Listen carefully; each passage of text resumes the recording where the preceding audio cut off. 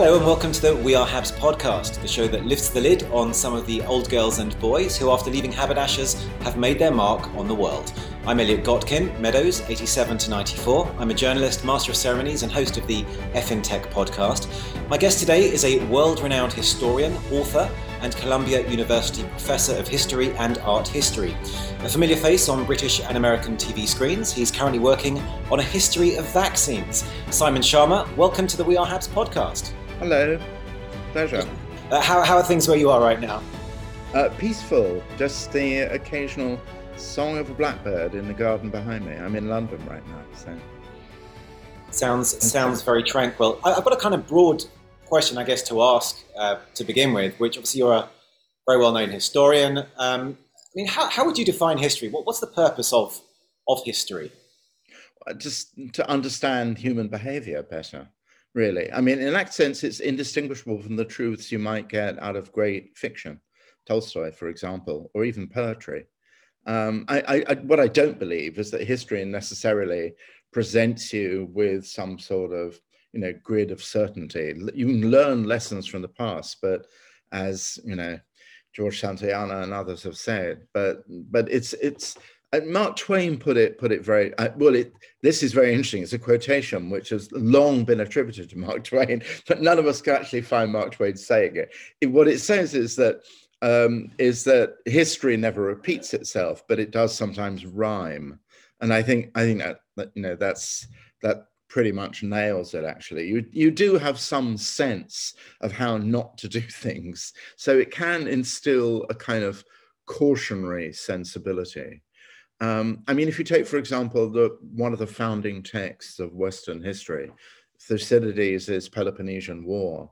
Thucydides was himself an unsuccessful general who was kind of sacked for not doing well enough. So he had some sort of animus, but it enabled him also to write both as a participant and someone who was looking dispassionately at all the blunders, particularly the great climax of the book, which is the catastrophic expedition to Sicily, which really wrecks the Athenian empire and causes all sorts of unanticipated grief, catastrophe, and massacre.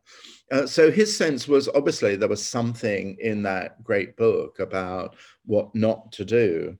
But it was also a sort of sense in which history could be a gadfly for the complacent, actually, that it was always meant to be a debate. And the debate was meant to be something which revealed the follies and weaknesses, as well as the strengths, virtues, and heroic aspects of human behavior. These days, when history is being misused from Russia to some parts of the United States and pretty much everywhere you look, one thing I think historians who are truly kind of faithful to their equivalent of the Hippocratic Oath, it should never be an exercise in self-congratulation. It's never been any good when it's been that. It's not meant to be the genealogy of the wonderfulness of us now, really. So history is the enemy of complacent, consolatory myth. It's not meant to send us to sleep happy. It's meant to keep us, it's a recipe for sort of virtuous insomnia, really, or candid insomnia. That's what it's supposed to do. So it's a dangerous discipline.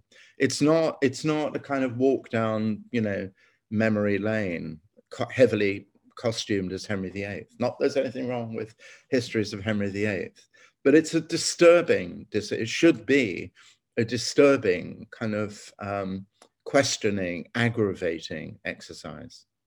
Wow, well, what a wonderful answer to kick off with. And of course, you're a university professor, you write books. In fact, I must confess, I haven't read them, but I put them here on my bookshelf just to make it appropriate. You write books, you produce... You want to rephrase that, actually? I think this is almost a shelf that I haven't got round to yet. What guilty students usually say, the equivalent of what you just said is when you ask them whether they read the book you assigned them, and they said, no, but I've looked at it. So I said, well, did it look back at you? How was it that day? Anyway, yeah. It is on my list, but it's in good company with Don Quixote and Moby Dick and a couple of others. Well, none better. Yeah. They're meaning to get to. But as I say, you are a university professor, you write books, you produce and present TV shows. How do you divide your time? I mean, it would seem that there it isn't enough time in a day for you to kind of do all of these things. I know, lots of coffee, really. Although I'm scaling back on that. Um, it really, one does it sort of serially, I suppose. I mean, television is such a demanding master, really, but it's sort of, it doesn't come along the whole time, really. It's not like you have months between and you pitch a series. And then when you do it, you're working pretty carefully on what the script's going to be like and what the locations are. But it's sort of steady state, and then suddenly a very, very intensive engagement, whether you're actually filming or whether you're, as I help out with, editing, when nothing else, you can't really be doing anything else at all. Teaching, the thing about a university professor in America is that you're not a member of a department. Actually, you can teach. You have to teach, but you can teach when and how you want. I tend to teach I mostly teach in the School of Writing, actually, at Columbia now, in the Graduate School of Writing, and I have a number of pupils in my non-fiction writing seminar who can fit into my study, which means, say, I don't need another university lecturer, so I can logistically work it round some of the other things I do. So I don't know, I suppose, I'm someone who kind of quite responds to the enforced quickening you have to do. Much more demanding even on time, as I'm also contributing editor of the FT, and there you really have to write to fierce deadlines. Actually, for example, when Duke of Edinburgh, I'm a kind of house historian for the FT as well as other things. But when the Duke of Edinburgh died, they needed a piece in less than 24 hours, quite a long piece. So have to do that. I suppose I will say that you're right that none of that is very healthy for sustained book writing. So I do tend to kind of try and pull down the shutters, particularly when I'm in America. I'm not in New York City. We live about 30 miles north of New York City. And they're, surrounded, if not actually buried under all the books and all the material I have. I can kind of shut down somewhat all the other bits of business. But I like these. I mean, it's a sort of huge... it's really one's fantastically lucky to be able to do all these different things. I also curate art shows. Did one, for the Chinese Imperial Museum in Beijing a while back, and I guess I like all these multiple jobs, or else I wouldn't do them, I guess. Right, and as a freelancer, although somewhat less repute than your good self, obviously there are some things that one would enjoy, presumably more than others. Obviously, the We Are Habs podcast being my favorite. What is it that you derive most enjoyment from? I don't know if it's like having children and you don't have a favorite among them, but do you prefer writing books? I recommend grandchildren. I'm not the first to do this, particularly during COVID. When COVID hit, my daughter and son-in-law live in Brooklyn, and at that time, really, I remember my son-in-law saying, well, every 5 minutes you heard an ambulance. And it was New York was incredibly badly hit. I mean, famously, there were improvised mortuaries and really, really terrible things. So it was very, very difficult, if not impossible. So I have 3 little grandsons, and their mum and dad moved in with us, and that was a kind of sense of hectic vitality. We're on the edge. We live in the suburbs, but sort of on the edge of a more rural kind of upstate New York. Just there's plenty of nature to enjoy. So grandchildren are. It makes you also, as a historian, it makes you reflect, sometimes wistfully and sometimes anxiously, about the future. But mostly it allows you to reconnect with the 8-year-old inside you, which has never really gone very far away in my case. I also like cooking. Cooking is the way I unwind. Actually, I do a lot of cooking. I was actually the cookery writer for GQ magazine for a couple of years. None of your restaurant reviews, hardcore recipes. Yeah. Excellent. I guess so you had more people to cook for when your grandkids and family. Yeah, but I mean, in terms of professionally, do you you get most enjoyment out of the writing of the books, of the TV, of the there are different exercises. I think probably in the end, You know, I suppose with this current book I'm working on really about public health and the beginnings of vaccines at the end of the 19th century, not including smallpox, vaccines against cholera and bubonic plague, for example, which was an extraordinary story. There, you know, books very often, as you move through them, they take on a life of their own. You're in a dialogue with the changing nature of what you'd planned. That's certainly so in the case of this book, and actually a number of books that I've written. It was certainly true of The Embarrassment of Riches. It was certainly true of Landscape and Memory, which was the hardest book to write, but may be the one that will last longest, I think. So that is a very kind of profound and mysterious, and when you have a good morning writing that's not just laying the words on the page, but when sentences somehow manage to dance a bit, you know, that's a fantastic feeling. But that's not to diss writing for television, which is a totally different exercise, you know, because I mean, in the book, obviously you're doing a lot of scene painting, really. You're doing a lot of kind of putting yourself in the place. The scene painting is going to be done by the camera, and therefore it needs to be a much more economical, and you endlessly play with the commentary, the voiceover script. You endlessly play with that. Sometimes you don't get that right until you're actually in a recording studio. So it's, but the pleasure of television is, if you're lucky enough to have the right creative colleagues, which I have been over many, many years now, it's a joyously collaborative thing, really. And that's a very nice thing to happen. And whether it is TV or whether it's the books, you know, you've obviously covered all sorts of varied subjects, you know, including histories of Britain, America, Dutch culture, history of the Jews, which are the two examples I have, two of the volumes on my shelf here.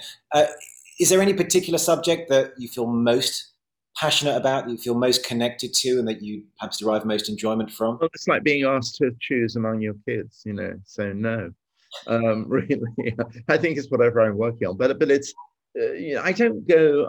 I don't reread myself very much unless there's, you know, translation in the language with which I'm familiar sort of suddenly coming out. Then I will reread, and sometimes you cringe and flinch and think I couldn't possibly have written that. You know, the translators made it up, and unfortunately, you have committed that particular piece of dullness or egregious, you know, sort of, I don't know, badly written stuff. So I don't sort of review, and I certainly don't. The crucial thing is really, to make sure you're engaged on a kind of psychologically emotional level almost with the subject, as well as a cerebral intellectual one. That's been the case with everything I've done. I mean, all the books I've done, really, when I've been writing them. But I mean, there are, you know, strands. It often takes people who are, who've condemned themselves to being examining my stuff, you know, have pointed it out, and then. But I've been interested in issues of what you might call shared allegiance, really. For that's true of the Embarrassment of Riches, where, you know, the improbability of this place which existed and thrived in the most uncongenial geographic world, you know, constantly worried about being flooded, invaded, fighting wars, somehow became the most successful and certainly the richest power in the world in an extraordinary short period of time, not to mention producing Vermeer and Rembrandt and co. And so I always wondered really what, I mean, my first book was about how that miracle really disintegrated under the impact of the French Revolution. So I really wanted to, write a book about what held them together. And I knew it couldn't be done through an account of institutions or formal politics. It had to be done about what made people in that little country of the Dutch Republic recognize each other as sisters and brothers, really. And that led me to eating and the way families were brought up and the relationship between this odd sense in which the Dutch felt themselves to be the reenactors of the Hebrew Exodus and so on, that sort of thing. So that was about national allegiance. The French Revolution book really, you know, turns out to be a book about nationalism as much as it does about social equality and social inequality and the exhilaration and catastrophe of the full-on Jacobin Revolution. You know, a book I wrote called The American Future, A History, ditto. So, and Story of the Jews, of course, you know, has been partly an exercise in what made a shared identity when you're robbed of all the things that usually power, monuments, territory, and so on. So I suppose, it's a very kind of Jewish preoccupation, really, and uh, so that's been a constant theme, I think, really. And being Jewish, and I get born in 1945, which was Yeah. obviously a somewhat significant year in history. I don't know. Do you feel that in a way that this was your destiny to kind of be looking at all of these kind of major historical events and trying to understand them? And Yeah, I'm pretty sure it was really. My father was deeply interested. The crucial thing about my dad and his historical stories was that, the survival of Jews in England for him was very connected with Winston Churchill's sense of a particular destiny for the island, and so he had these sort of two providential obsessions, really, British and Jewish together, and I think he conveyed a lot of that. The first serious present in forms of books he gave me were, before I was really of an age to wade through them, were Churchill's History of the English-speaking Peoples. But he also treated the Bible as a kind of, historical chronicle, which those who wrote the Book of Kings and Book of Chronicles also thought was the case. So those things were hand in hand, really, and they made, in the late 1940s and very early 50s, they made a kind of, deep impression on me. But for a large part of, my professional career, I didn't particularly want to write Jewish history. I mean, I carried a lot of it inside me, but part of history's allure for me was writing about people who aren't you, who aren't like you. So even though the second book I wrote about the Rothschild family and their very odd but very important engagement in the Yishuv and the Jewish settlement of Palestine, even before there was any kind of political Zionist movement, that I tried it out and I was quite uncomfortable doing. That's the one book I was a bit uncomfortable writing. I thought I was sort of too close to everything. And I guess the next book I wrote was about the Netherlands, with which I had no connection whatsoever, really. Even though the last three letters of my name, AMA, is a very common ending in Friesland, in the very distinctive province of the north of the Netherlands. So when I go there, they call me Meneer Schamer, and they assume I'm a Fries. So, which is very flattering of them, but I'm this not. is like the OBE equivalent of the Netherlands, is it, or something? Is like the what? Is this like the OBE equivalent of the Netherlands or something? How do you mean? No, a But Fries? the letters, the AMA. Oh, I see. Oh, OB. Yeah, I suppose so. Yes. I suppose so. Yeah. And I mean, looking back now, and obviously, there's plenty to look forward to, I know. But looking back now, what would you say was the book or the study or whatever it was that kind of put you on the map and kind of, I guess, Uh, elevated you, in terms of the way that people know you from other historians who perhaps mainly focus Well, on I think academic. it was probably the Embarrassment of Riches, yeah. Although I did win the Wolfson Prize for Patriots and Liberators. I was very lucky. My first book, which was about the collapse of the Netherlands during the French Revolution, and I got incredibly nice reviews everywhere for that, and won the Wolfson Prize. But it wasn't. But Citizens was a bestseller for a long time. Came out in the year of the French Revolution. It was written after The Embarrassment of Riches, which took nearly 10 years to write. And my wonderful agent, who I miss, who died a few years ago, Michael Sissons, took me out to lunch. And as we were both picking over bits of Dover Sole, he said, "Okay, Simon, this book on the French Revolution has to come out in 1989. In other words, in the centennial year of the French Revolution, fix me with a beady stare." And I said, it will, clenching my fork. And it did. It did. I got it. It was extraordinary. I've been lecturing on the French Revolution for a very long time at Cambridge in particular. And it just all came pouring out, really. I went to France for a bit, but mostly there was an extraordinary collection of very unusual French Revolutionary materials at Harvard where I was teaching then, which weren't the usual things. They were collections of broadsheets and newspapers, some quite rare newspapers, songbooks, even books about, politically correct costume design, for example. So extraordinary things I could pick up on. So I wrote it in a great rush, really. It didn't take long for that book to be written.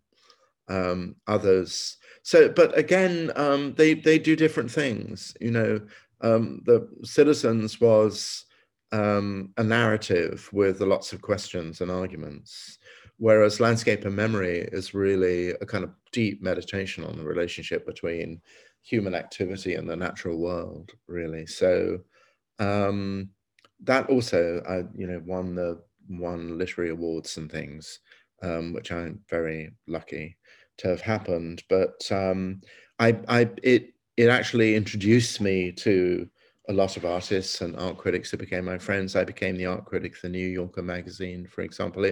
That Landscape and Memory really changed my life. And the more we, dive into our environmental distress, the more important that was the one book I knew it was what I called my kind of, lorry bumper book. I mean, I thought if you step into the road and there's a lorry coming around the corner and it's bound to hit you, what's the one book as you fall beneath it and, exit the world, you say, damn, I wish I'd written that. And that would have been Landscape and Memory, I have to say.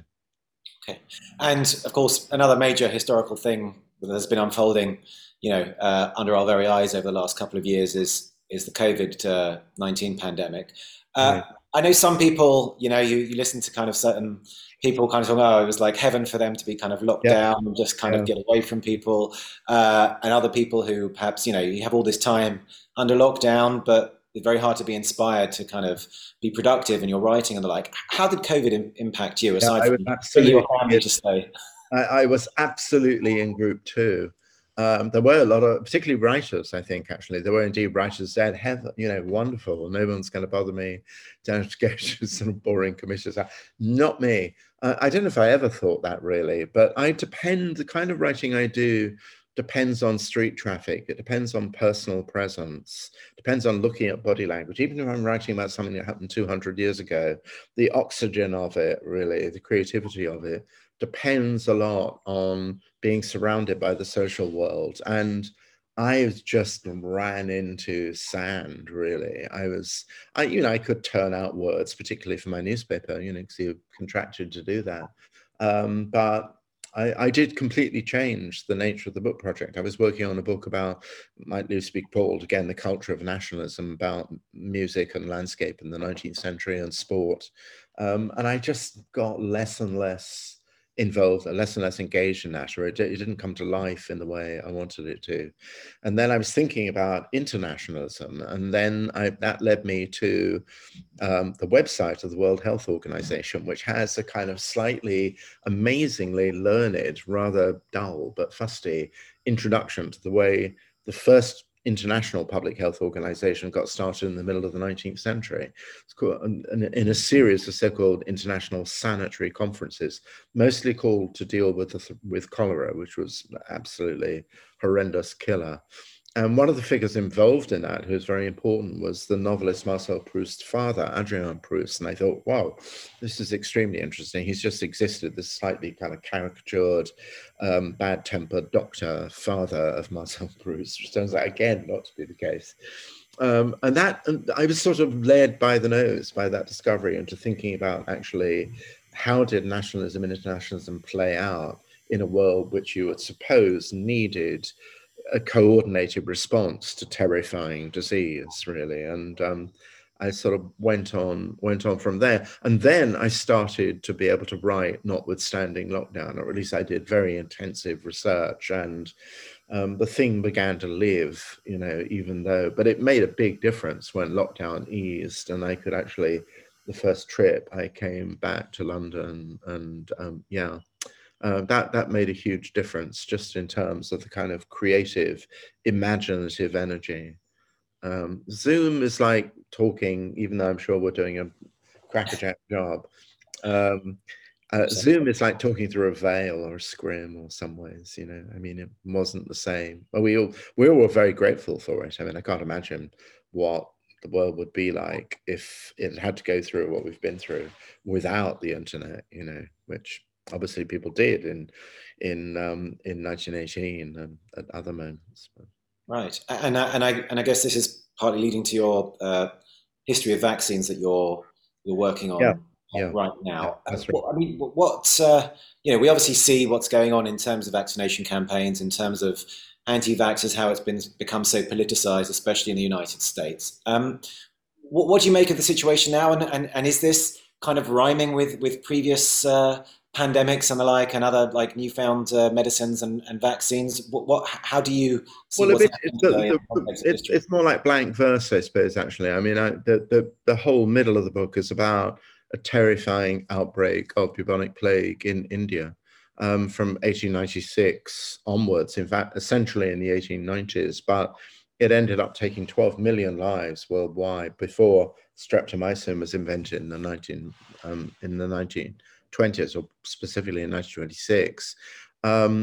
And the British then, in the year of Queen Victoria's Diamond Jubilee in 1897, found themselves between two extraordinary pressures. On the one hand, they really didn't want the enormous economic powerhouse that was Bombay, in particular, now Mumbai, to kind of just close down, but they were forced to do so. In fact, they felt themselves forced to take absolutely draconian measures, really, to seal people off, and particularly to sort of bring a kind of military style disinfection campaign to the poorer parts of the city where the epidemic was raging most fiercely.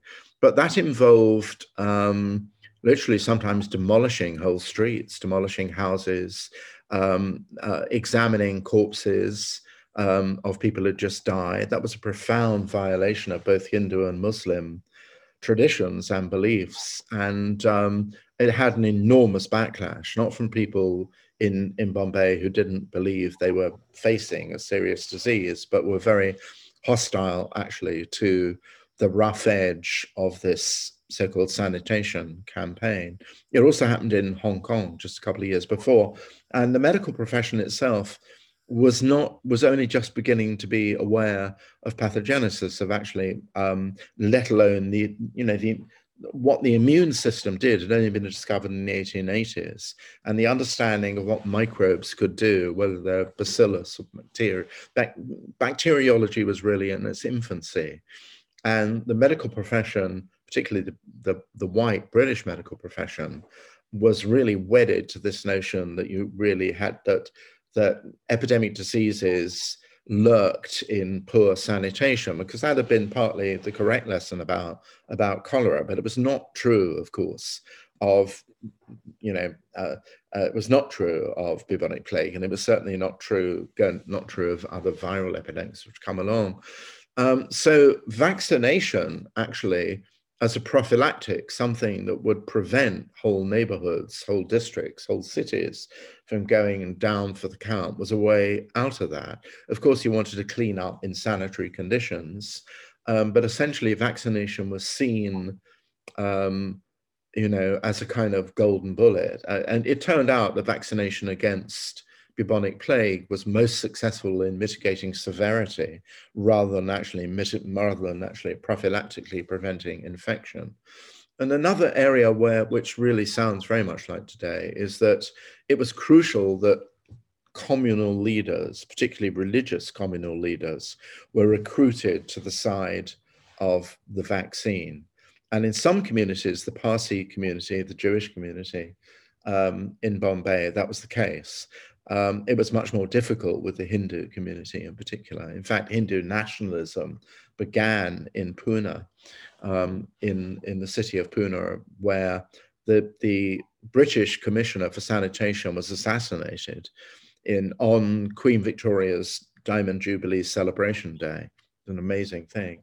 Hindu nationalism in a militant way really got started during the plague. So infection and epidemic became a kind of cradle for modern politics in all sorts of ways, which, ring all kinds of bells. I mean, there are little bits of the book which are about now, but essentially I'm leaving the reader to see the connections and the differences for themselves. Right. Well, very very timely subject to be writing about. I want to change tack slightly now, Simon, and kind of go into you and your time at Habs. I mean, you're mature enough to have gone to Habs back in the day when it was in Cricklewood, I believe, in North London. Yeah. I think you went there thanks to a I scholarship. love your euphemism mature, meaning really, really old. Actually, which is certainly true. Yeah, Westphere Road. I loved Westphere Road. And you had you went there thanks to a scholarship, I think. Do you think that had a major impact in changing the kind of trajectory of your life? I mean, if you hadn't gone to you know, a school of the caliber of Habs thanks to the scholarship, you might have, I mean, presumably you would have thrived at a comprehensive as well. But do you think that had a major impact But on you? we'll never know, will we? What is certainly true was that there are a dazzling bunch of teachers. Some it was very interesting because I went to the Westphere Road Habs in 1956. There were a lot of people who served in the war. One of my history teachers, Ian Lister, was in the Navy. And there were a lot of kind of maverick teachers. And then there were a lot of much more traditional teachers, really. And the mavericks really displaced a lot of water. And they were thrilling, really, to be taught by. Then there was, the great Roy Avery, who is still around, in his 90s. And he was an astonishing teacher, really. I mean, he was amazing at both making you tackle important questions, but also kind of putting you in a historical situation, whether it was a rivalry between Gladstone and Disraeli or the Risorgimento. He taught a special subject on the Italian Risorgimento, which is kind of thrilling. He was very good in American history. But there were a lot of really absolutely wonderful teachers. As I said, there were others who I remember all too vividly, who are less wonderful and and much more I don't know, much more unnecessarily severe. So, what happened to Britain in the 60s, famously, irreverent and, very imaginatively dynamic, was already present in the kind of teachers we had. And it was absolutely thrilling. I mean, we loved Westphere Road because it's such a crap place, really. It was so broken down. The world around it, Cricklewood, was grungy. We were avid for grunge. We used to invent houses look particularly dodgy as being nests of vice and crime. That was wonderful for us, really. But we had amazing teachers. There was a lot of very great English teachers as well. And for a long time, I was suspended between whether I should do English or history at university. At Westphere Road, there was a man called Bill Nicholas, whose girlfriend had invented a renegade television cat called Pussycat Willem, who was really at a time when small puppets on television were supposed to lead children to exemplary and virtuous behavior. Pussycat Willem was famous for, he was a small delinquent puppet TV cat. He lied and cheated and laughed. And Bill Nicholas people wrote to Pussycat Willem, and Pussycat saying, unfortunately, I have to go and have my appendix out. And Pussycat Willem will write back, dear Barbara, I'm very sorry to hear this. So Bill Nicholas, we would, of the kind of hour of dealing with we would do Gerard Manley Hopkins poetry. We'd do very, very hardcore English, or T.S. Eliot. The second half hour, we'd be writing letters to little Barbara and little Martin, actually. But that was just wonderful for us. When we moved to Elstree, I sort of grudgingly moved. I thought it was kind of sellout going to, the sort of suburban pastoral world, really, of Elstree. But I kind of got used to it, not least because you got to ride the Northern Line with dazzling girls from North London Collegiate. That was a huge plus, I have to say. There was another extraordinary teacher called Simon Stewart, who really, I don't know if that name is, he ought to be a legend. There ought to be, I know, a bust for him. He had a very handsome Roman face. And he was an astonishing teacher. He was a Levite. He got us to really read intensely and closely the poems of the great tradition. John Donne, for example. I went on to make a film about John Donne. And the first lesson we had from Simon Stewart, we went into a room and the desks had been basically, all the desks had been removed completely. I don't know where they went to. And there were just chairs, in a circle, really. And he was sitting there, he was sitting on a table entirely in black. He looked very much like the actor Christopher Plummer. They could have been separated at birth as twins. So he was very handsome, very charismatic, very aristocratic, slightly strange military career, sexually ambiguous, I would have thought, really. And he was sitting there dressed all in black, and the work of the morning was Hamlet. And he was sitting there like Hamlet about to burst into a soliloquy. I don't think he did actually burst into a soliloquy. But this was immediately extraordinarily magnetic. But he was a hard taskmaster as well. I remember actually, you would go through line by line, Henry IV Part 1 or something like that. And for the next 3 lessons, you'd be listening to Bach, Mozart, and Beethoven masses, and just be required to talk, even though you knew nothing about classical music, about what you just heard. I remember we just were listening to the Sanctus and Benedictus in the Bach B minor Mass, Mozart's Requiem, pretty sure it's Beethoven. We went on, and this was, it was amazing. I can't imagine that, of someone like him he had taught, I think, at Stowe. In fact, I know he had, but I felt, my God, he really taught me to write. Roy Avery taught me how to be a historian. Simon Stewart really taught me how to be a writer. He gave me both freedom and discipline. But he was so angry that I chose to do history at Cambridge. He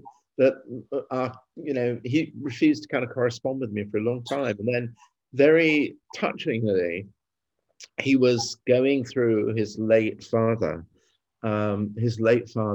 possessions. His father had actually committed suicide with an antique gun. This is not your ordinary kind of school teaching world. And he found a letter that his father had written by Lafayette. And my book on Citizens, I think, had just come out. And Simon Stewart sent me the letter, which I still have and treasure, signed by Lafayette. And also it was Lafayette introducing a young French artist to Peter Dupont in Wilmington, Delaware. And that was a kind of peacemaker between us. And we saw each other a few times, actually, before Simon himself died.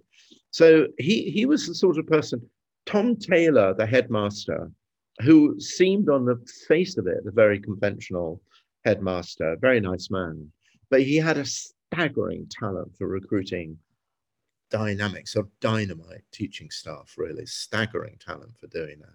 People quite unlike him, who would upset the apple cart every time you walked into a classroom. So this gives you a sense of what difference Habs made to my life, without any question.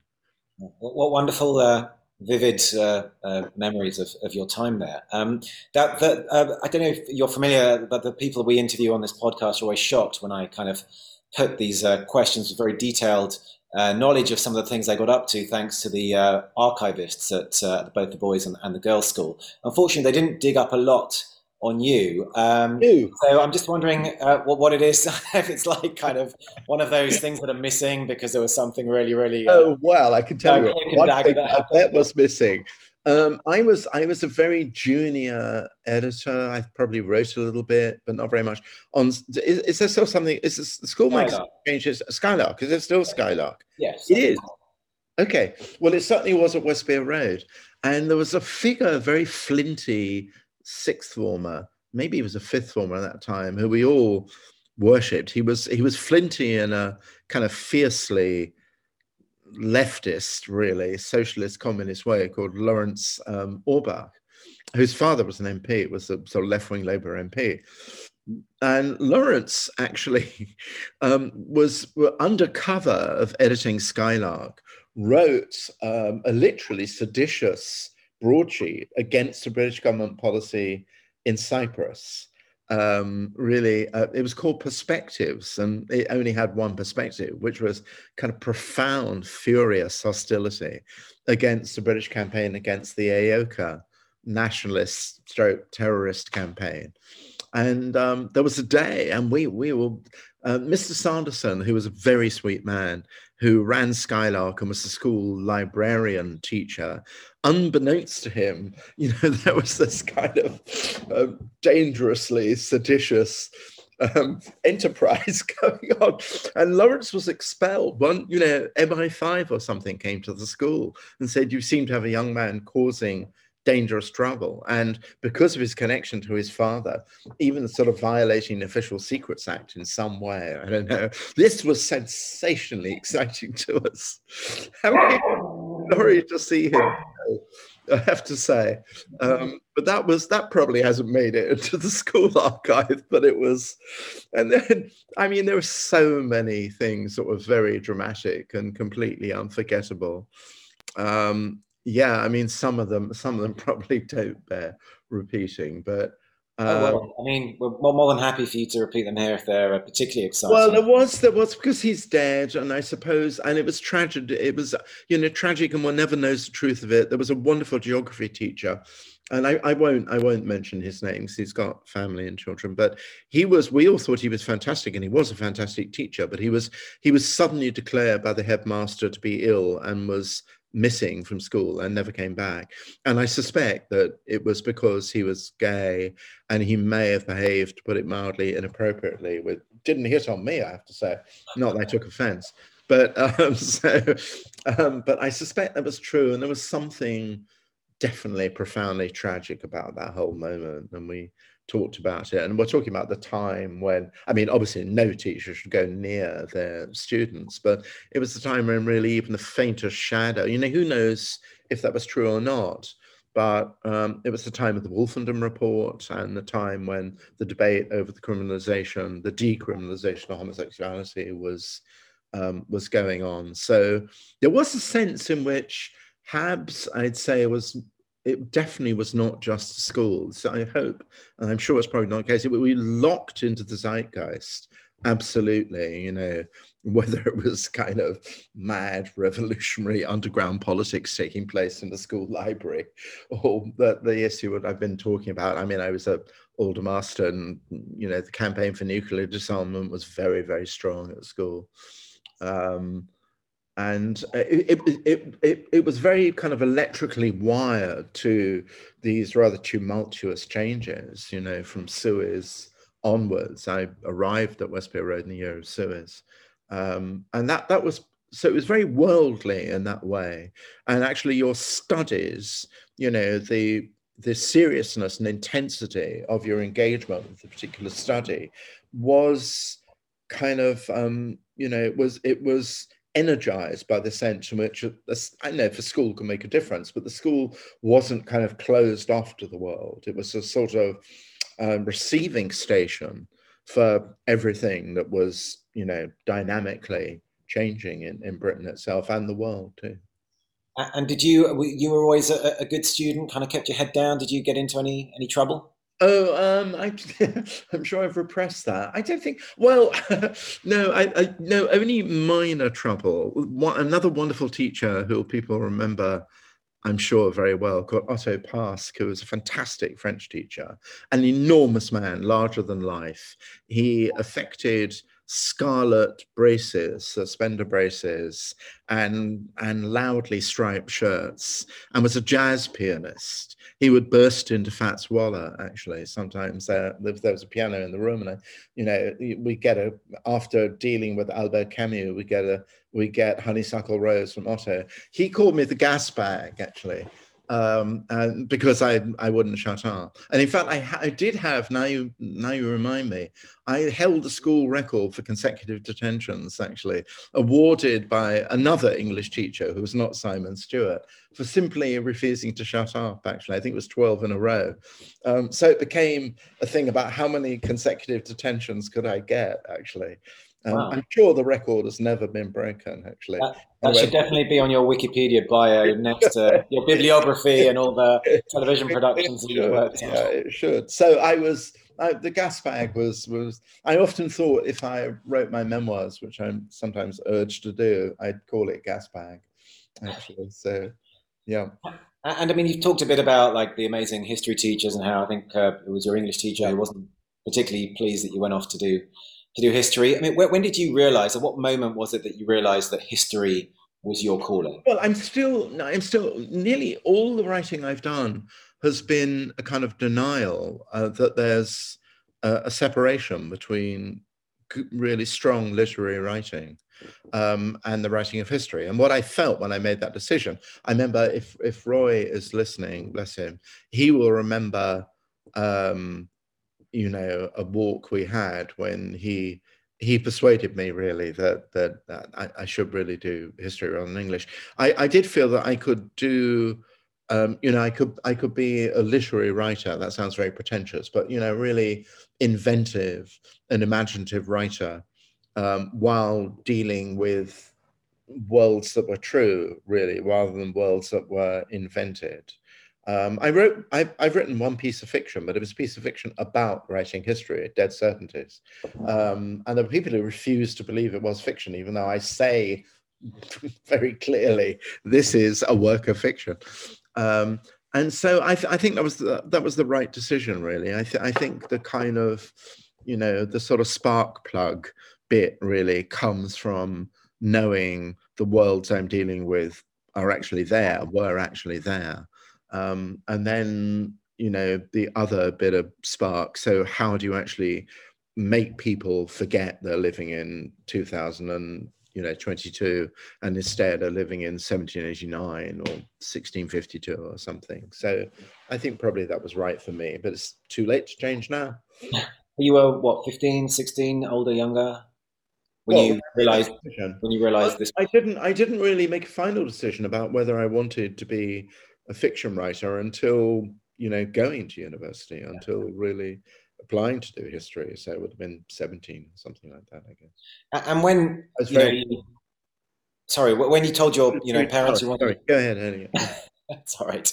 The joys of time delays. When you kind of, told your parents, for example, you wanted to be a historian and to, study and research and write about history and the like, were they great? That's wonderful news. Was it kind of, can't you be a lawyer? What was the kind of reaction? Very, very interesting you say that. Both my father and mother were extraordinary storytellers, really. But my father was someone who'd wanted to go into the theatre. He was profoundly engaged and took me to the theatre all the time. And his father said, no, you've got to go into the family business. He said, if you go into the theatre, don't come home again. Which is a terrible thing to say, horrible thing to say. I never knew my father's father. He died before, but if I had known him, I'd have given him what for. What was the family business, Simon? Pardon? What was the family business?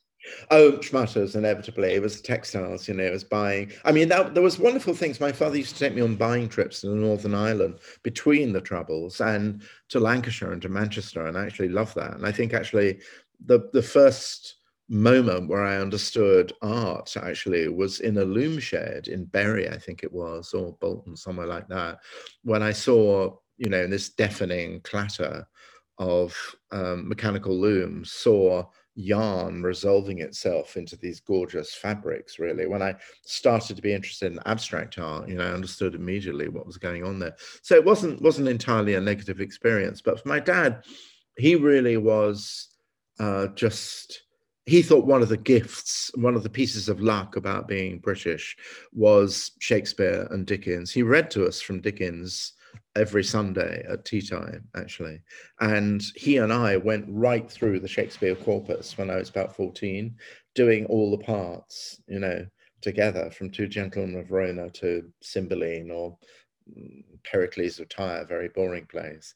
But we got through it all together. So on one hand, Simon Stewart, on the other hand, had my father. So he was overjoyed about that. My mother was less so. Was more, as mothers are wont to be, anxious, and always. And my father had a very rocky financial history. We were always, we were often moving. There were suitcase moments, that you never knew when they would come. And so my mother was keen that really. So actually, I was due in Cambridge to do, famously, I did history part 1 and law, and I was supposed to be doing law part 2. And I went to the law library in Cambridge and picked up a famous book called Winfield on Tort to see what it was like. And I thought it was simply, it was like going to the dentist or something. It was just excruciating to read. I couldn't believe it was actually a book that anyone would ever read for any reason whatsoever. And I thought, probably you don't want to be a lawyer after all. And that was definitely the best decision, one of the best decisions I made in my life. Right. Well, it certainly seems that way. Simon, I've got one more kind of general question, then some specific, kind of rapid fire Habs questions. I know we could talk for hours if you had the time and if we and if Okay. people had the time to listen for so long. But I mean, I'm sure many people are familiar with the American political scientist Francis Fukuyama famously writing, I think in '92, that we were witnessing the end of history. In Yeah. other words, the end point of mankind's ideological evolution and the universalization of Western liberal democracy as the final form of Yeah. human government. I mean, the past few years, whether it's America, Hungary, Brazil, and many other places, have shown us that this isn't really the case. I know you kind of Yeah, if look one more invokes, into. I know. well, I know. if one invokes his name, Elliot, he's been the first person to realize that isn't the Right. case. Yeah. Okay. I was going to say, I mean, obviously you look to history usually for what you're focusing on, but I'm just wondering what you would think, and obviously it's impossible to say for sure, but what your informed perspective would be on how future historians would view or what they would make of the times we're living in right now. Whoa. Well, if we don't get things right, there won't be any future historians, really. But let's hope that's not the case. But I think supposing one doesn't take an apocalyptic view, they will look back on this particular moment, really, as a moment, as they say, not a word I like, but it is apropos of inflection, really. The issue is whether or not, I mean, there are three overwhelming scenarios of trouble, aren't there? One is the slow death of the planet, basically, is the issue of unsustainability and climate change, which is sort of deeply profound, actually. And then there is I mean, maybe there are more than three. Then obviously there is the issue of the unpredictability of our relationship with biology, in effect. Actually, the vulnerability, both of those things are not unconnected, actually, because a lot of environmental depredation has yielded the dissolution of the boundary between wild species and us, and almost every major pandemic. Is it the case that this one was different? I still think not. But Ebola, AIDS, SARS-1, swine fever, avian flu, they've come from zoonotic spillovers. And that's been absolutely aggravated by the kind of catastrophic laying to waste of the environment of wild species. And the invasiveness of wild species, or in the case, for example, of consuming wild species like civets or pangolins, has exposed us to things, to species which have acted as reservoirs for diseases over which we have bitterly and punitively discovered we have very little control. We have to do sudden catch up. Second crucial issue really is another thing which arises out of environmental catastrophe, is the collapse of sustaining places of life. I'm thinking, let me give you an example, otherwise it's a bit gnomic and obscure. There's been for many, many years a real collapse in the riparian river system of the upper Euphrates and Tigris and Jordan Valley. Constant drought, to the point where it's been impossible for young men who for centuries have worked in agriculture, because farms have just collapsed, there's no water left. So those young men went in multitudes into Antakya and and Damascus and Erbil and places like that, and were absolutely recruiting pools, both for the Syrian army, but also for ISIS. And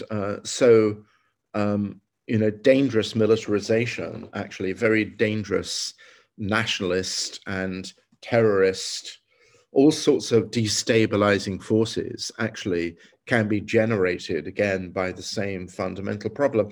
I suppose what I would say, about a historian looking back at other generations of historians, I'm still amazed how little environmental history there is. There is, in terms of I mean, I taught environmental history at Columbia. Don't do anymore, but I might do again before I retire.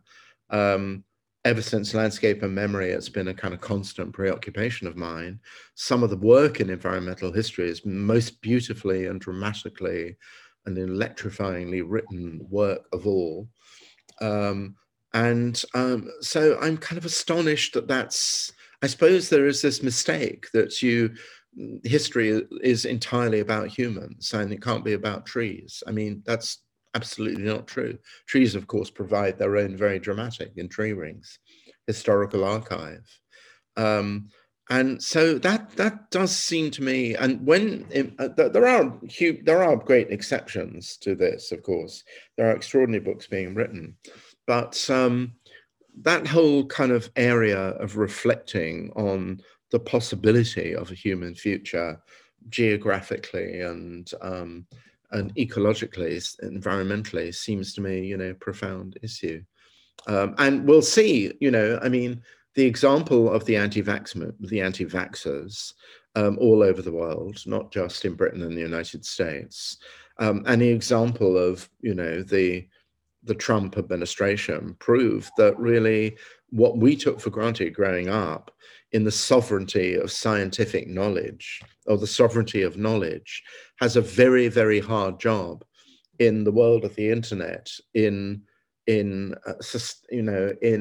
making its authority felt against cultures of belief, many of which are just about revelation and rumor elevated into certainty, that Bill Gates is somehow behind the vaccination program, that people are injected with 5G receiving chips or something completely insane. And if you were to say when I was at Habs that, that anti-science really would, in the shape of QAnon, something like that, would flourish in the world of the digital future, you would have just been met with incredulousness, really. Habs was a place where it was assumed that the values of the 18th century Enlightenment would automatically prevail. And that's, I suppose it's a question of whether human ingenuity or human stupidity ultimately will determine whether we have a human future. Right. And I suppose what's even more shocking is people who seem to be otherwise intelligent people kind of latching onto some of these things and almost kind of giving it more oxygen. Right. But Simon, I've just got a few rapid fire questions for you, and then we'll kind of wrap things up. And I really appreciate your taking the time. So I know you've answered some of these, some of your anecdotes and the like, but here we go. What year did you leave the school? 1962. And did you enjoy your time there? Oh yeah, it was transformative, really. Yeah, wild days at Habs. And who was the head of the school when you were at Habs? Thomas Taylor. Tom Taylor. And your favourite teacher? Known as Spud, actually, affectionately. He looked like a potato, or? I think that was the view. That's very unfair. Very unfair. He was a lovely man. He was an absolutely lovely man. He was very interested in parking. It's true. He had two great talents, his obsession with parking and his genius for recruiting great teachers. Okay. Who were your favourite teachers and what did they teach? Well, Roy Avery in history, Ian Lister in history, Robert Irvin Smith in history, Simon Stewart in English, Len Moody was a wonderful English teacher. Mr. Wellborn, who we called Muffin in Latin, was a wonderful teacher, very gruff, but got us through the dullness of Caesar's campaigns. We also got to do, if we were good boys in Caesar, we got to do Catullus poems, which are hot and sexy. That was a different thing entirely. Should one assume that the teacher you referred to as Muffin in Latin looked like a muffin? Following the theme. I don't know why he really didn't. I have no idea why we called him that. I should say, wonderful Otto Pask, who I mentioned earlier, is a French teacher who was just a superb French teacher. Maybe you and your fellow students were just very hungry and just kind of put some kind of food. He was a bit. There was a children's program called Muffin the Mule, and Mr. Wellborn was slightly mulish, I have to say. Maybe it was that. And have you kept in touch with your old schoolmates? Not that many. Martin Sorrell, very famous businessman, once head of WPP. Martin and I met at Haberdashers and we're still extremely good friends. Our birthdays are one day apart, and yeah, that was a very important friendship. A few others, not many. And any recent accomplishments you'd care to mention that perhaps we haven't mentioned already? Oh, I just, producing, my children are, I'm not sure if you call them an accomplishment, but that's very important. My daughter is features editor of Vogue in America. My son is an incredibly gifted Gabriel Sharma. GabrielSharma.com, everybody. Incredibly gifted artist in California who's really having a triumphant career. Wonderful. I don't know if they count as accomplishments. Their accomplishment. I think they all count. They all count. So, well, look, Simon Sharma, it's been so enjoyable and informative and eye-opening and fascinating to talk with you. So, Simon Sharma, historian, author, Columbia University professor, world record holder of detentions at Habs and Old Habs Boy, of course. Thank you so much for taking the time to speak to us on the We Are Habs podcast. Pleasure. Okay, bye. And if anyone watching wants to have more info about our guests or the school, you can visit www.habsboys.org.uk or www.gotkin.com. You can follow us on your favourite social media at Habs or at Elliot Gotkin. We'll be back again next time with another celebrated old haberdasher, and we do hope you will join us again then. Stay safe and well. Bye-bye.